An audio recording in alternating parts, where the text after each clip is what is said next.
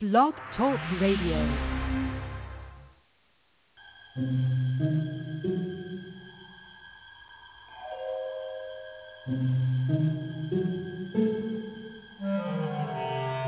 Archangels, ghosts, and Bigfoot, oh my. It's just another night for Supernatural Girls.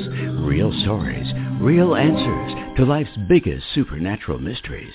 And now for another exciting interview with paranormal experts from this world and others. Here's your host, paranormal researcher Patricia Baker, on the one, the only Supernatural Girls.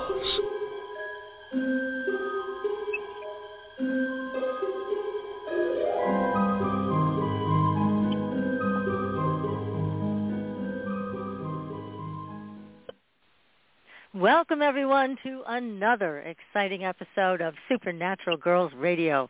I'm your host, Patricia Baker. It is November 22nd, 2023, the night before Thanksgiving.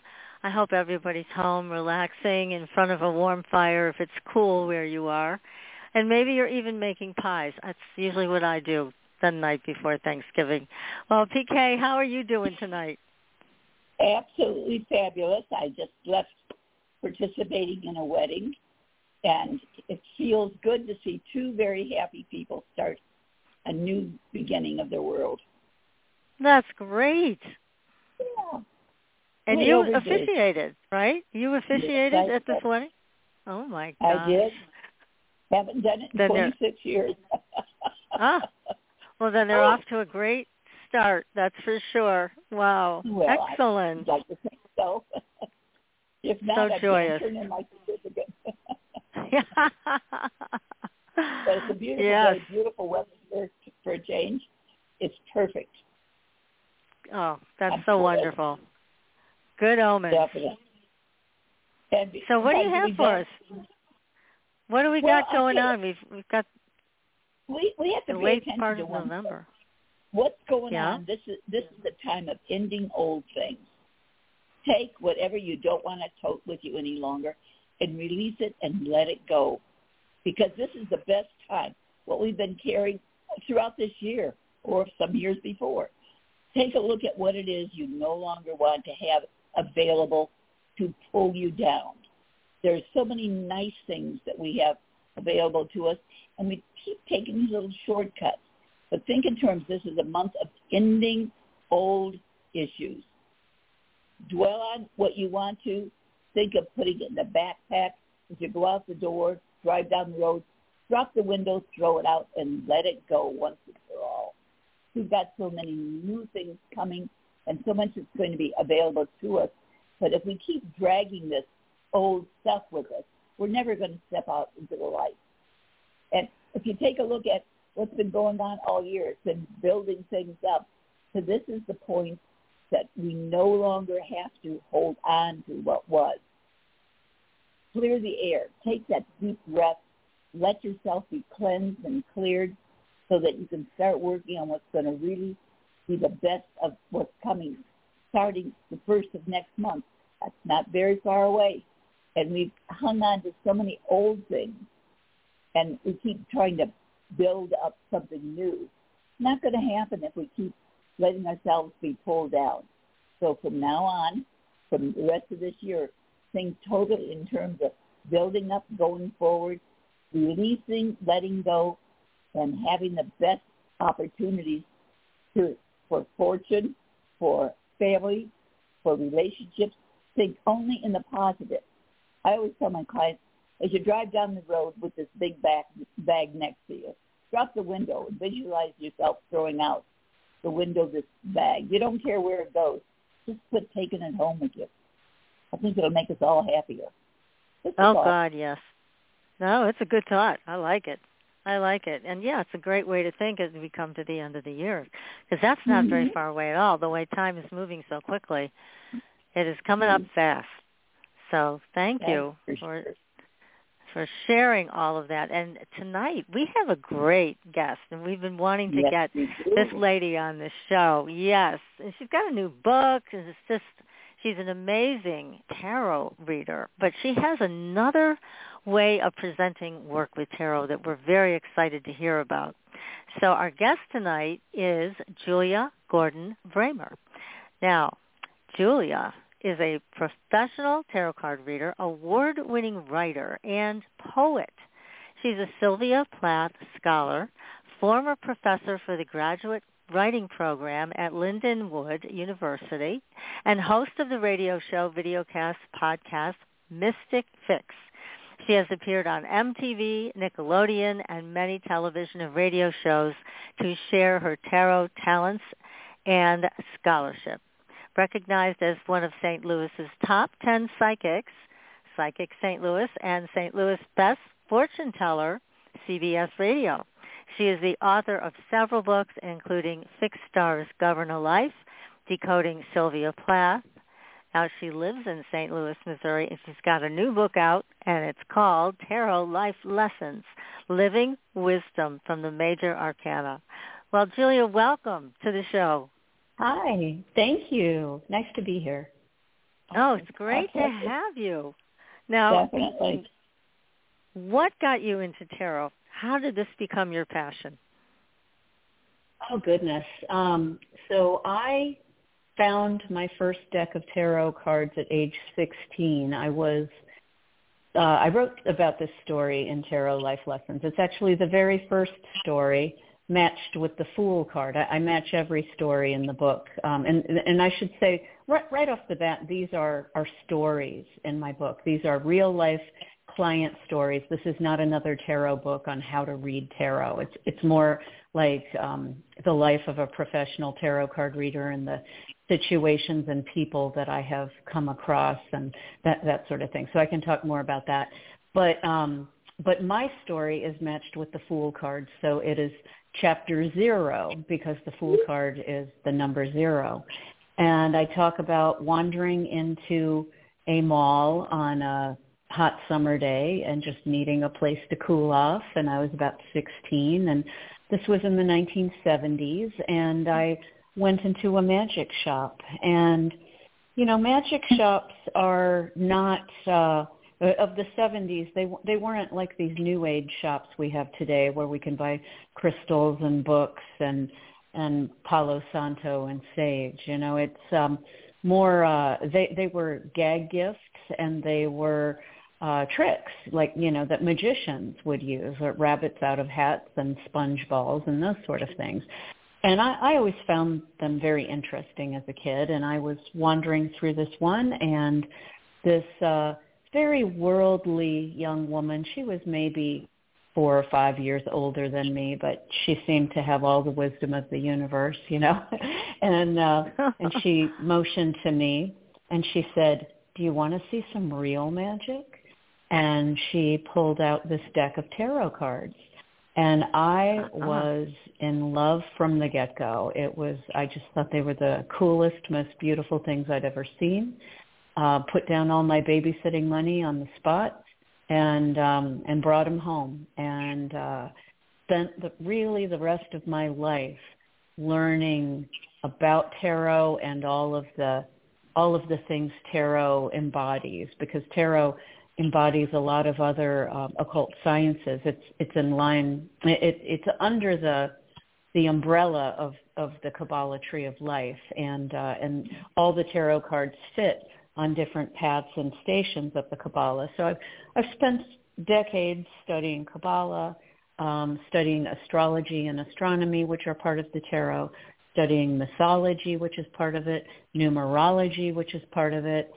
There's many different occult sciences sort of woven into these pictures and symbols on a tarot card. Mm-hmm.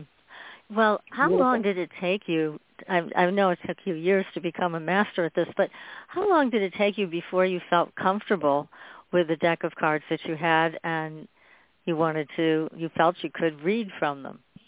Yeah, well, you know, I got to say, because I was a kid, I was just comfortable from the get-go, you know, and I had my little white booklet that comes in the box, you know, we in the tarot circles call them LWBs, and I learned from that, and I actually believe that that is maybe the best way to learn, because instead of having these long descriptions of what each card can mean, it just has a few short words. And so really it trained me right away to trust on my intuition. I got the general gist of a card, but then my intuition led me to going deeper. And that was around the same time in my life that I wrote in the book. I'm not sure which happened first, whether it was tarot or my psychic abilities kind of coming to fruition, but that was around the same time in my life that I began to have premonitions. And so I wrote about my first premonition that I'll never forget. I was driving my little sister to the mall. I had my brand new driver's license, and I had this daydream, sort of a waking vision of a crow on the side of the road with a broken wing. And I remember thinking, why did I think of that? And then about 5 minutes later, I saw exactly what I had dreamed or visioned. And I remember just being stunned. And these things began to happen more and more frequently as I got older, sometimes in my actual sleeping dreams, but very often in what I'd call daydreams or visions. And it was just, to me, I don't think I had any control over it. I couldn't summon it at will back then, but I think it was sort of my psychic muscles flexing and developing. And it's my belief, I think we're all psychic to certain degrees, and it's teaching ourselves to pay attention. I think all children are crazy magical, and it's not until we get to be more self-conscious, usually around our teens, that we sort of shut that down. And, of course, our family and social circumstances, can affect how young we close down. But it doesn't make sense to many people, and so there is a self-consciousness about it. For me, I guess I embraced being the weird kid a little bit, and I had my deck of cards, and I read for my friends, and I just used my little booklet for many, many years, and that was good enough. And I was astounding my friends even at a young age. So obviously it doesn't look real professional to have to refer to paperwork, and and I dropped it much later in life, but it was a great way to learn. And I have I don't poo-poo if somebody wants to go back and forth between a guidebook and the cards. I think that's great, and it's a great way to learn. The only thing that I would tell you about that is that, when we're intuition, really the biggest enemy of intuition is being afraid to be wrong. And so when you've got the guidebook, you're sort of like always right, but you're not really using your intuition with the guidebook. Right, exactly. So it's a way to learn the basic meanings, but it isn't leaning into your real powers here. Do you feel the cards speak to you? Because it's much more than interpretation at the level that you're at. Yeah, I wouldn't say the cards speak to me. I mean, they all have a lot of wisdom embodied within them. But I would, I believe it's spirit. It's whether you want to call it God or source or energy. When I sit down with a new client, I explain to them that I can read their cards because we're connected. I believe we're connected just by being alive. And I call that life force God. I don't tell people how to do God, what to call God. That's your business. You could just assume, say, Gaia or the force or goddess or, I don't think it matters. I don't think God has an ego to care about these things. And and so I just believe I'm channeling something higher. Mhm. Oh, that's wonderful. Now, did this run in your family? Other generations in your family, did they have the gift? If it did, they sure didn't tell me about it. My grandmother Sylvia, on my dad's side, his mother, she used to say that she had an intuition, but she didn't have tarot cards or anything like that. So as far as I know, I'm the first one in the family to use any sort of, certainly to be a professional in any sort of supernatural or occult science. And I don't know anyone in my family who used tarot or had premonitions or any of that. Okay, so you are the first. So don't let people, if people feel like, oh, well, I couldn't have it because I'm not born into it, it's got to start somewhere.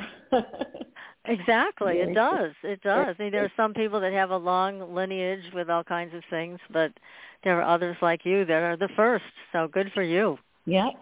And they didn't try to discourage you? No, I had a youth that was a little bit different, and honestly, I was doing my own thing, and people really didn't know much about what I was doing as a teenager. My mother had, my father had left our family, and my mother was raising 2 little babies and working a full-time job, and had her mother at home, and I was gone at a really young age. So there was, I dropped in. I said hi now and then, but no, it really wasn't like that, where they knew what I was even doing, much less studying or reading. And I don't think they would have minded. I do talk about in the book, I grew up in the Episcopal Church, and I really got a lot of my spiritual background from that church, St. James in Potomac, Maryland. And and it was a very charismatic church, which I didn't know, it was normal to me, but I didn't know until I was an adult, really, and talking to other people, that it was very unusual for an Episcopal church to be teaching me things like meditation and automatic writing, and there were people there who spoke in tongues. And so it was very spiritual.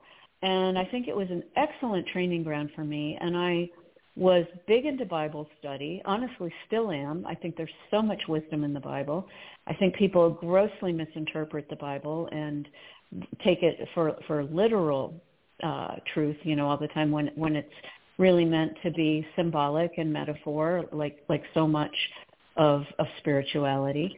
But it was a great part of my life and an important part of my life. And as I got older, I got maybe into some of the other things. I began to study Buddhism and the Tao, and today I'm a teacher of A Course in Miracles, and I love really all religions.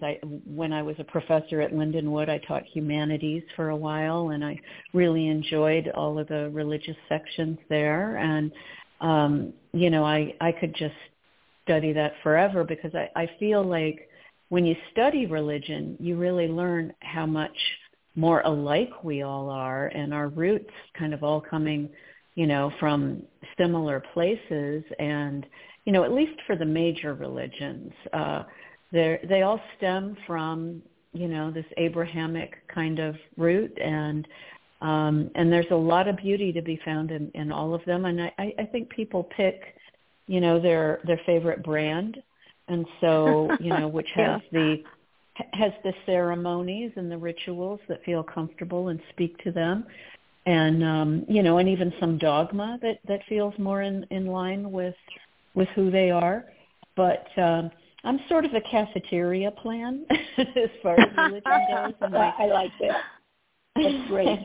But I don't knock any of it. I really enjoy the subject and philosophy as well, and I could speak on hours and hours on it. And so I won't take you too tangentially in that direction. But yeah. So it's all formed me, and it's all fed into my tarot. And I really think that all of that wisdom has made me a different kind of a tarot card reader, because I can look at a card and the symbolism, and I can be reminded of a saying by Buddha or a teaching by A Course in Miracles or something from the Bible, and I'll pull it all out. And my clients usually appreciate it, and it just helps to give sort of a real-world application, which, getting back to my book, Tarot Life Lessons, it's all in there. When I sat down to write this book, which first of all came out of my journals, the working title was The Tarot Diaries, because I wrote it initially.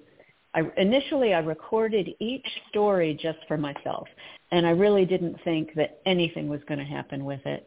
But I wanted to remember which cards I pulled for certain situations and how I was feeling and how I processed, because I'm learning and growing along with my clients. And, I stress to potential readers, I am not presenting myself as a guru sitting on the mountaintop giving you all the answers to life. I'm showing myself as very much a human being with my insecurities and my ego sometimes and my fears sometimes showing up, and and just everything that a normal human being encounters in some rather strange situations. The book has, I've seen all kinds of things. Many of my clients, I'd like to say even most of my clients, certainly the ones I've written about, I fell in love with a little bit, because these are human experiences. And so whether you're dealing with a widow who was taken by a scam artist on Facebook, or whether you're dealing with someone with severe drug and alcohol problems, or whether you're dealing with someone who has never known love their entire lives, or whether you're dealing with a mercy killing, or, there's everything there. There's somebody who was trying to impersonate me. Oh, my goodness. There's some really interesting stories. And, and even the death of a child.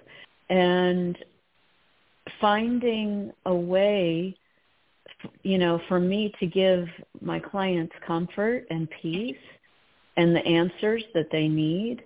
And it can be a lot of pressure, and I want to be a tool. I talk often to my clients and even on some of these shows that every day I begin my day asking God to let me be a channel of love and light in this dark time.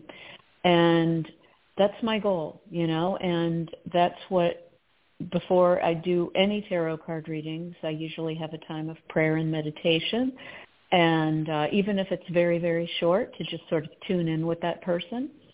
And that's my goal, to give them the message that they most need to hear. And sometimes they don't want to hear it, by the way. Sometimes it's an uncomfortable message. Very true. Very true.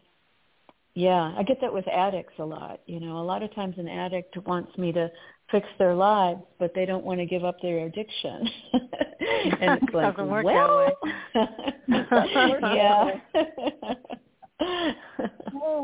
Yeah, it can be challenging, I'm sure. Well, we want to get into the actual transformational aspect of tarot, because it's so powerful. And as we were discussing before we got on the air, that it's a lot of things that you never hear about from other readers or read about in their books. But first, I see we have a question from someone in the audience. So let me see what they would like to know.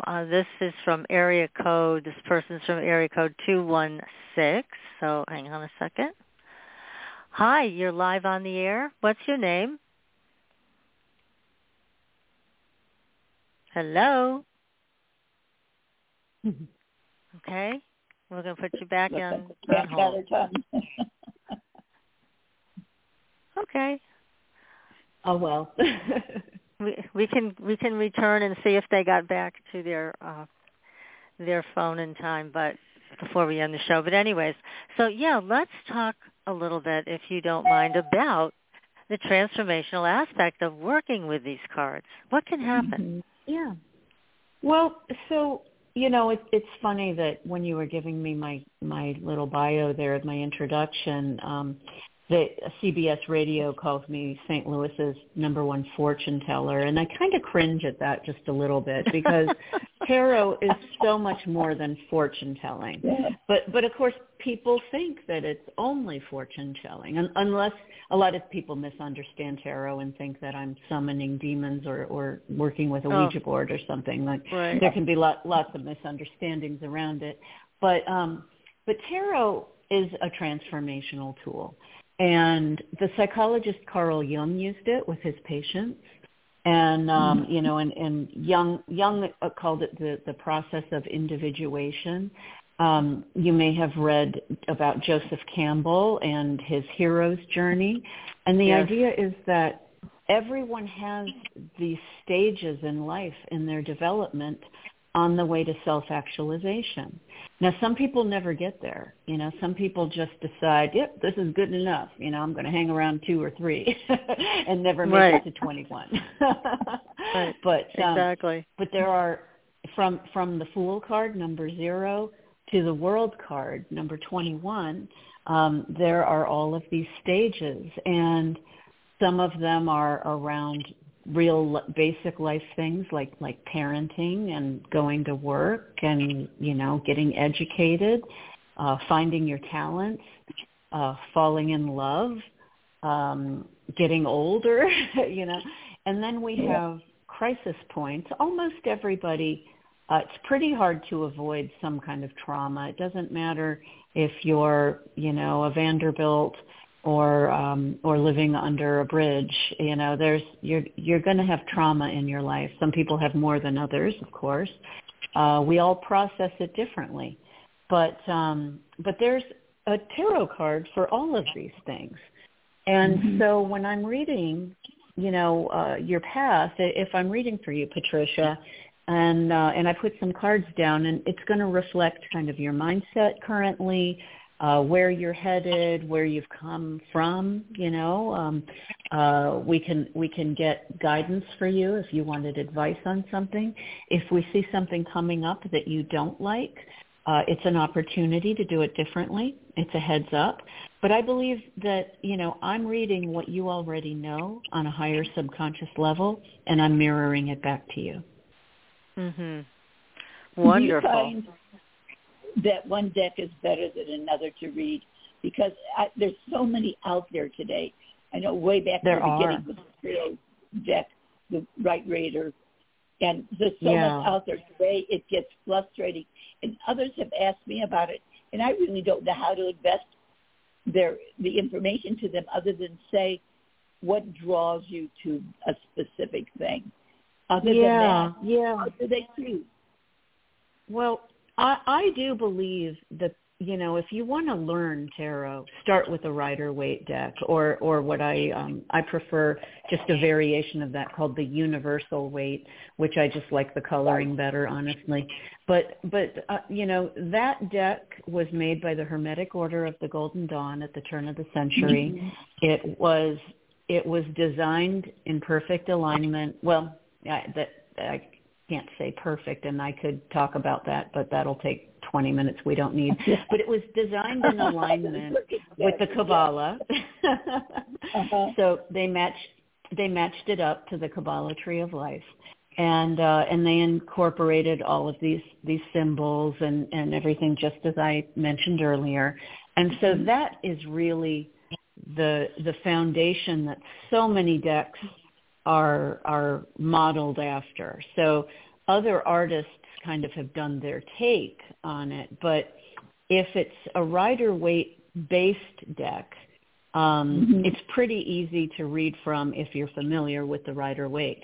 Now, if you are, I collect many, I don't even know how many hundreds of decks I have, but but there are just some that are just for artistic value, and sometimes they've gone off in other directions and have more cards than the 78 cards, or fewer cards than the 78 cards in the traditional deck. Some decks are, very closely. They have all the major symbolism of the Rider-Waite, and then others have just a few kind of key symbols. So it sort of just depends. But I say the Rider-Waite or Universal Weight is the very best to learn from. And then when you're comfortable with that, then you can pick up another deck. And what I find a lot when I'm reading for my clients is I may be using a different deck, but I remember the Rider-Waite card, and I say, let me show you that card over here because it illustrates it exactly right. And one of my favorites to do that with is the Nine of Swords, because the Nine of Swords is such a sad-looking card with this woman, and she's crying in her bedroom in the dark, and there are these 9 swords behind her. But I love to point out that none of those swords are attacking her, and that swords in the tarot are our thoughts. Like we say, someone is sharp, So she's turned away from her thoughts. She doesn't want to look at what's right there in front of her. And you'll see on the picture that she's actually warm and cozy in a bed. She even has a comforter. So, the idea of that card, while it can look very scary, it's really saying your material world is fine, but you're in denial. You're repressing something. And so that's an example of the artist Pamela Coleman Smith, who worked with Rider and Rider-Waite to do this. It's just exactly right. And I can look at many other depictions of Nine of Swords, and some of them are wonderful, but they're not that. And that card and that symbolism just embodies to me everything I want my clients to know, that it's not as terrible as it seems, and you're bringing it on yourself because you're not facing your hard stuff. And, it kind of comes down to that. That's right. So, yeah, it's a beautiful deck. So tell us some of your experiences with your clients, because obviously through all these years, you've read for all kinds of people. And tell us some of the ones that, obviously you don't have to reveal their names, but some of the readings that stand out to you. Well, that's what my whole book is the readings that stand out to me. So, after I tell my first story about myself and how I came around here, the chapter 1, the Magician card, is about, the magician in reverse in the tarot deck is the con artist or the trickster. And this is about a lonely widow who fell in love with a scam artist on Facebook. And, I did my very best to protect her to the point that she was becoming angry with me. And he ended up taking quite her retirement pretty much. But I don't want to give it all away. But that's an example of one story in there. The next story I have around the High Priestess is a story of back in the days of MySpace. I used to be in a poetry group on MySpace, and I got to be very close with a group of poets, and we had these MySpace parties around the United States where we would all get on a plane and meet up somewhere, and we loved each other. we were tight, and but it was a party, and some of these people were heavy partiers, and so the High Priestess is about intuition and just solely operating on that level. And I learned through working with some of these heavy partiers, first of all, really how to channel my readings, but also there's one scene where this drunk guy grabs my tarot cards and says, "Now I'm going to give you a reading," and he put some cards down very haphazardly, but he gave me a decent reading, and that was a real lesson in intuition. That it isn't about knowing all the facts about what this card means and that card means. He was riffing off the pictures, and he was because he was drunk, he didn't have any opinions. He didn't care if he came off wrong, and he was open. He was totally open. So that was fun. Further into the book, I have around the death card, I have a visit to a nursing home, and boy. Usually the death card does not represent death. Usually it's a card of transformation and saying the old life is behind you, but we're in a whole new life. However, I wrote it different in this. I actually made it about death because I was reading for the residents of this nursing home who were in there for the rest of their days, and it was. Yeah, and it was really a mix of emotions for me, and in some cases I became very attached to some of these people, and in some cases I was like, oh my gosh, this person's crazy, get me away, and as I said, you're going to see me kind of process everything with boundaries and all the feelings, anger and love and sadness, and because that's me. I'm very empathic. Some of the other stories, I've got a gambling addict who was in just some big trouble financially with the casinos.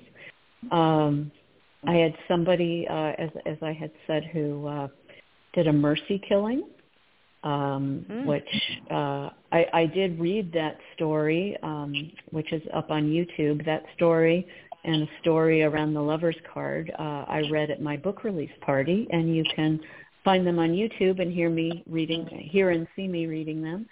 And that might be fun if you want to get a sample of what this book feels like and what some of these stories are about. Just everything in between. I've got what I would call a frenemy, somebody who was like real sweet and polite, but kind of a bitch, and very very confrontational. I'm sorry, was I not allowed to say that? Is that you a can bad say word? It's fine. Okay. No, it's fine.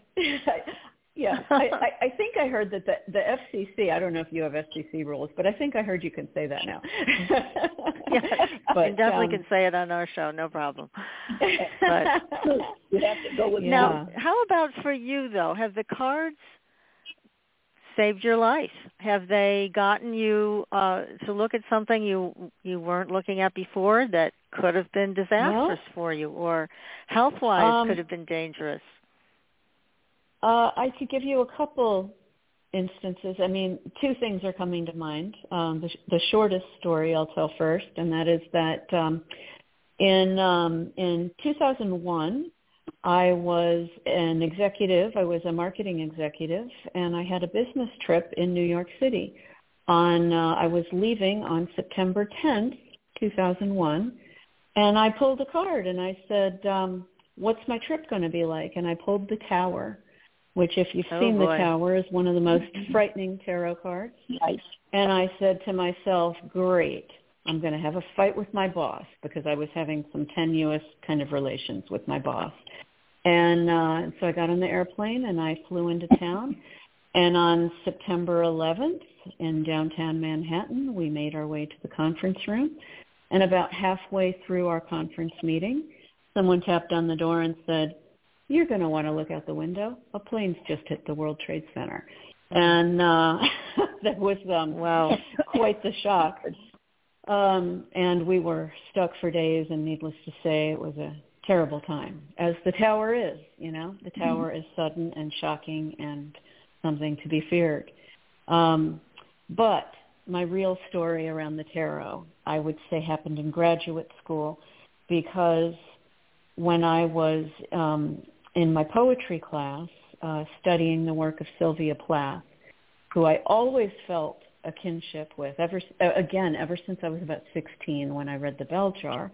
But as an adult, and when I became a poet, I really fell in love with her poetry. Like The Bell Jar, fine, great novel, but it's her poetry that speaks to me. And when I was looking at these poems in her book Ariel, I said to my professor, Dr. Schreiner, what's with all the tarot symbolism? I can't find anything about it.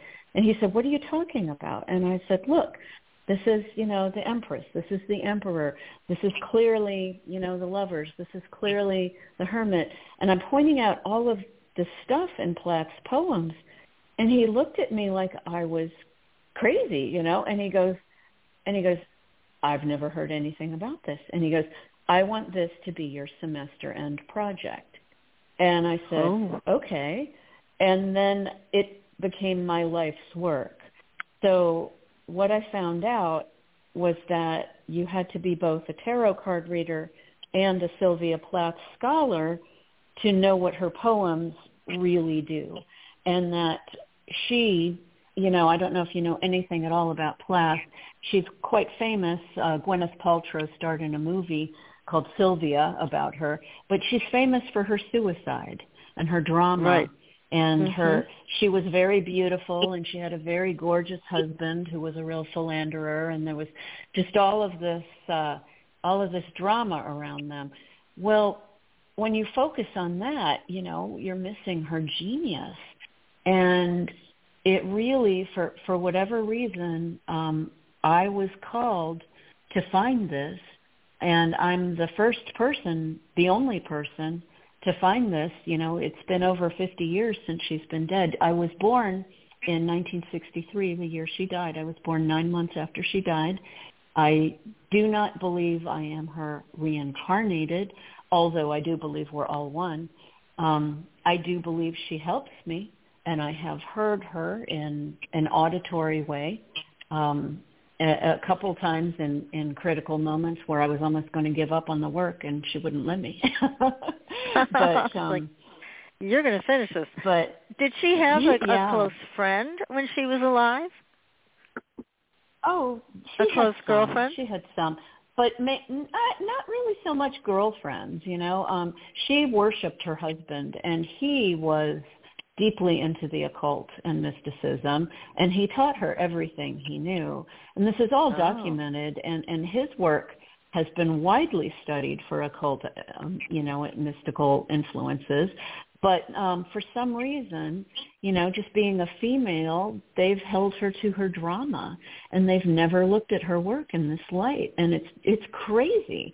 But I am so blessed, and I have found so much, and so my first 3 books are all about this. And then I have another book coming out with Destiny Books in May 2024 called The Occult Sylvia Plath. And I think that with this really great publisher that I have right now, I think this is really going to get some attention in the way that my earlier books did. And my first was a university press that published Fixed Stars Govern a Life, Decoding Sylvia Plath. And then I have 2 smaller press editions after that. But I am really excited that the world is going to see that there's a lot more to Plath than anybody has realized. That it's 15 years of archival research, and if I've gotten so many signs that I'm on path, and in May of 2021, I was even bestowed, I have to say it like that because it just feels like such a gift, a hermetic caduceus, which is basically a magic wand that Sylvia Plath herself carved out of wood in summer camp when she was 15 years old, and it's got her initials in it and everything. And I'm sure it's worth a fortune because her tarot cards were auctioned off in 2020 for over $200,000, and she didn't make those. Yeah, so can you imagine something that she's made? So magic wand from her. Yeah, a family friend who is pretty elderly now wanted the right person to have it, and he wanted somebody who appreciated her mysticism, and here I am. And a friend of a friend connected us, and such a blessing. So it is kept in a safe, of course, but I have pictures of it on Instagram and my Twitter and my Facebook, and if anybody wanted to see it, certainly they could reach out to me, and I could either send pictures or make an appointment or something. But it's pretty incredible, and I just feel like the luckiest person in the world that she picked me. Oh, wonderful! Gosh, what? This is an amazing, amazing story, and a big part of your life, obviously. I think that next book that you're about to have published would be an even better movie about her and the depth of who she was. Yeah, sure. Because as you're talking about her, I'm getting a sense of how dramatic even her, just the way that she spoke. So it would be easy for people to get caught up in that, and especially at that time, and see her as somewhat of a drama queen, or she should have been an actress kind of thing. But here she had all of this in-depth knowledge that she was able to use in her own way. And oh my gosh, what a great movie would be. She made me a better tarot card reader. I mean, my work with Plath and her poems, and to learn what a poem could do, and that she was able to embed a minimum of 6 different meanings in one set of words, depending on if you were looking through the lens of tarot or Kabbalah or alchemy or mythology or arts and humanities or just history. I mean, she made her words do this sextuple duty. I've never seen anything like it in anyone else's poetry, and I've studied a lot of poetry.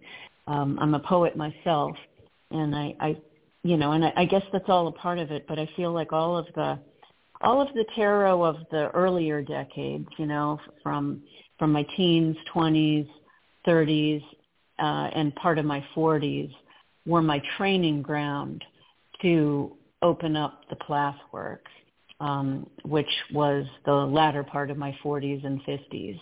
And so now here I am, looking 60 years old in the eye. I'll be 60 on Sunday.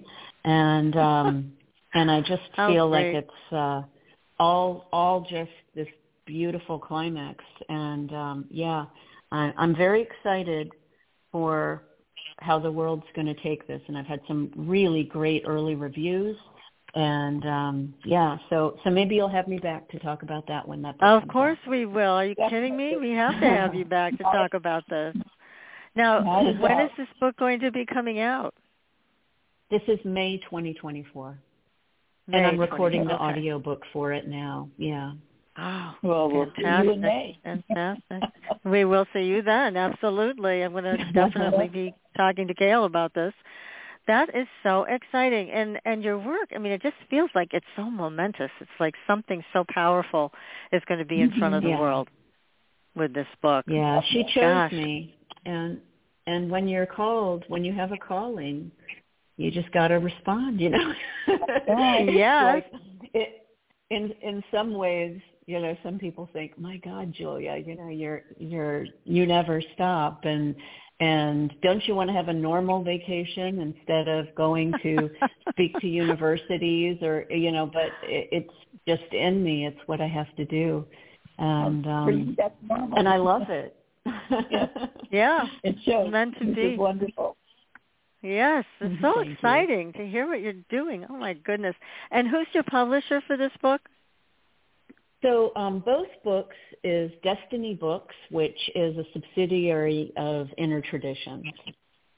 And even that was, just this sort of mystical blessing, because right around COVID, when I got the idea of putting tarot life lessons together from my journals, I got a fan letter on Instagram from a writer, Tamra Lucid, who told me she'd been reading my Plath work and she loved it. And she just couldn't believe that people hadn't found it yet. And we started to get friendly, chatting back and forth. And she asked if I had any other projects, and I told her that I was doing this tarot book. And she said, why don't you, she said, I'm going to give you an introduction to this editor I know. I think it might be perfect. And so she introduced me to John Graham over at Inner Traditions. And he snatched it up in felt like minutes. Like, it was like he read it almost right away. And next thing I had a book contract. And then they wanted to talk to me about this Plath work. And I sent that over, and they accepted that. So, I mean, I have never felt more in alignment. And this was all the same time, roughly. I mean, within the same year, I should say within a year's time, that I got the Hermetic Caduceus. And, it was oh, my like gosh. Constant affirmations. Yes. Really nice. Right. Wonderful. One gift after another. How inspiring. Yeah. Yeah, and John has good instincts for good books, so I'm not surprised that he picked up on yours. I've had the best experience with the Inner Traditions gang. I mean, my first publication with a university press, which shall go unnamed. I mean, anyone could look it up if they wanted to. But, you have this idea with a university that you're going to get this really attentive grad student who maybe wants to make a name for themselves and work really hard. But the reality is that you've got this class of undergraduates who don't know what they're doing. They're only there for 6 months. Half of them don't care at all. They just want to get the credit and get out of there. They, as soon as they're done with their semester, they're gone, and a new bunch of clueless people who don't know anything about it takes over. And so things were getting lost, and, even to the point that I don't want to put my energy into complaining about them. But I did write about it. There's an article on Medium called How to Know If You Have a Bad Publisher. Good. And you could warn the rest of us. I think it's 10 signs that you have a bad publisher. I think that's what I called it. But if you look me up, Julia Gordon-Bramer over on Medium, you can read it and see all my horror stories with them. Okay. Oh, my goodness. Oh, that's awful. Well, you survived it. That's the important part. But now you have Inner Traditions, and they are very, very good. Yes. What does Nietzsche say? What doesn't kill you makes you stronger, right? Yeah, it does. Let me ask you a question, Julia, about the major arcana cards. Now, can people use tarot cards to transform themselves just by meditating on them? So say they pull a card from the major arcana and they meditate on that card. Can people actually have positive changes happen from that? I think so. And an example of my own that I'll give you there, when I was in my first, the divorce from my first husband, that was the worst time of my life. I mean, I think divorces are the worst time of anybody's life. It really makes you raw, and it's very painful. And I honestly wasn't sure I was going to survive it. I was a single mom making about $20,000 with no child support and a violent, abusive ex, and it was pretty rough.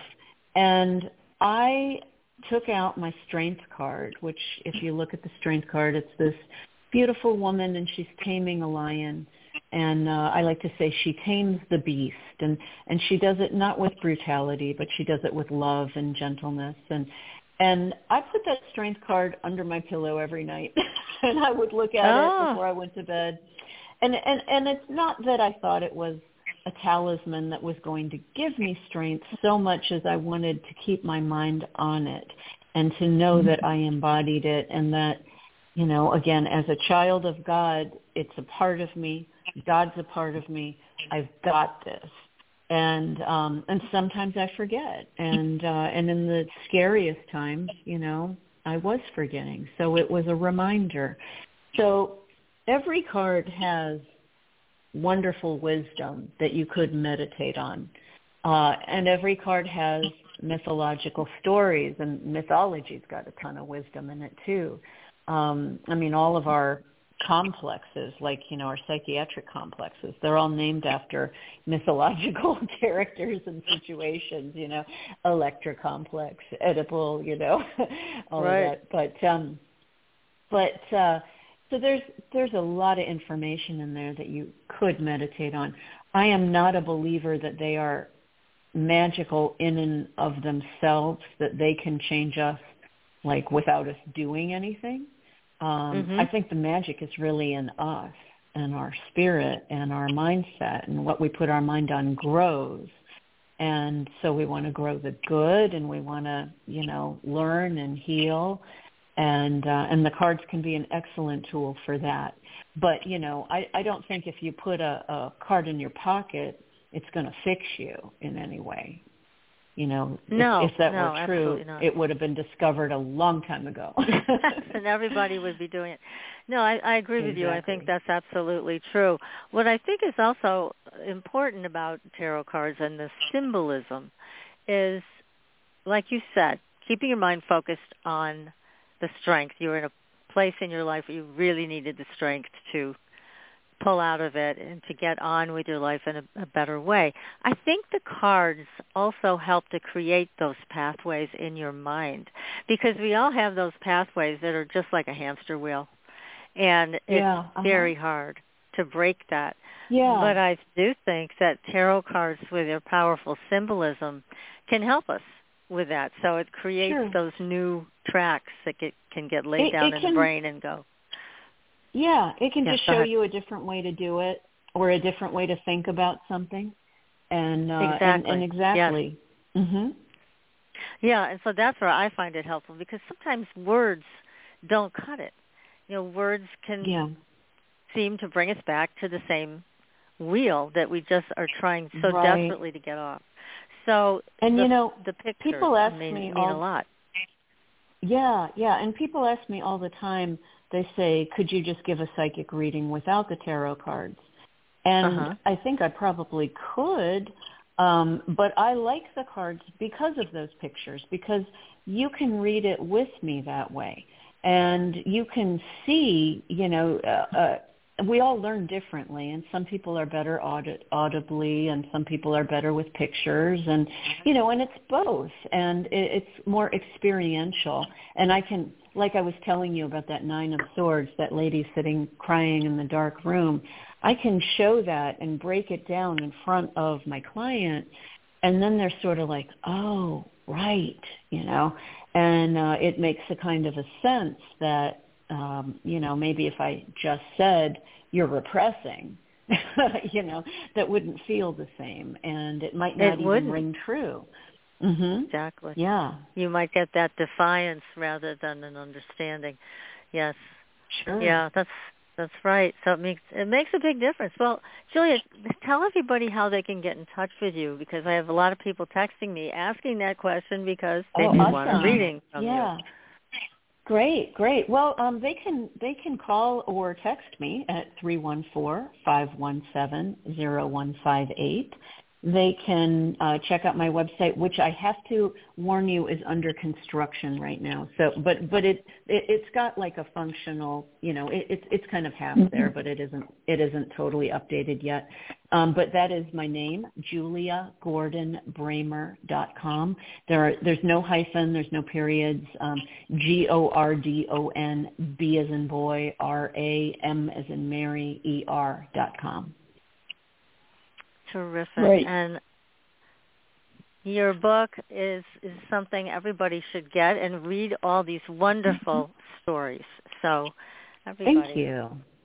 Go find that book. It'd be a great Christmas present or Hanukkah present or any kind of present. Yeah.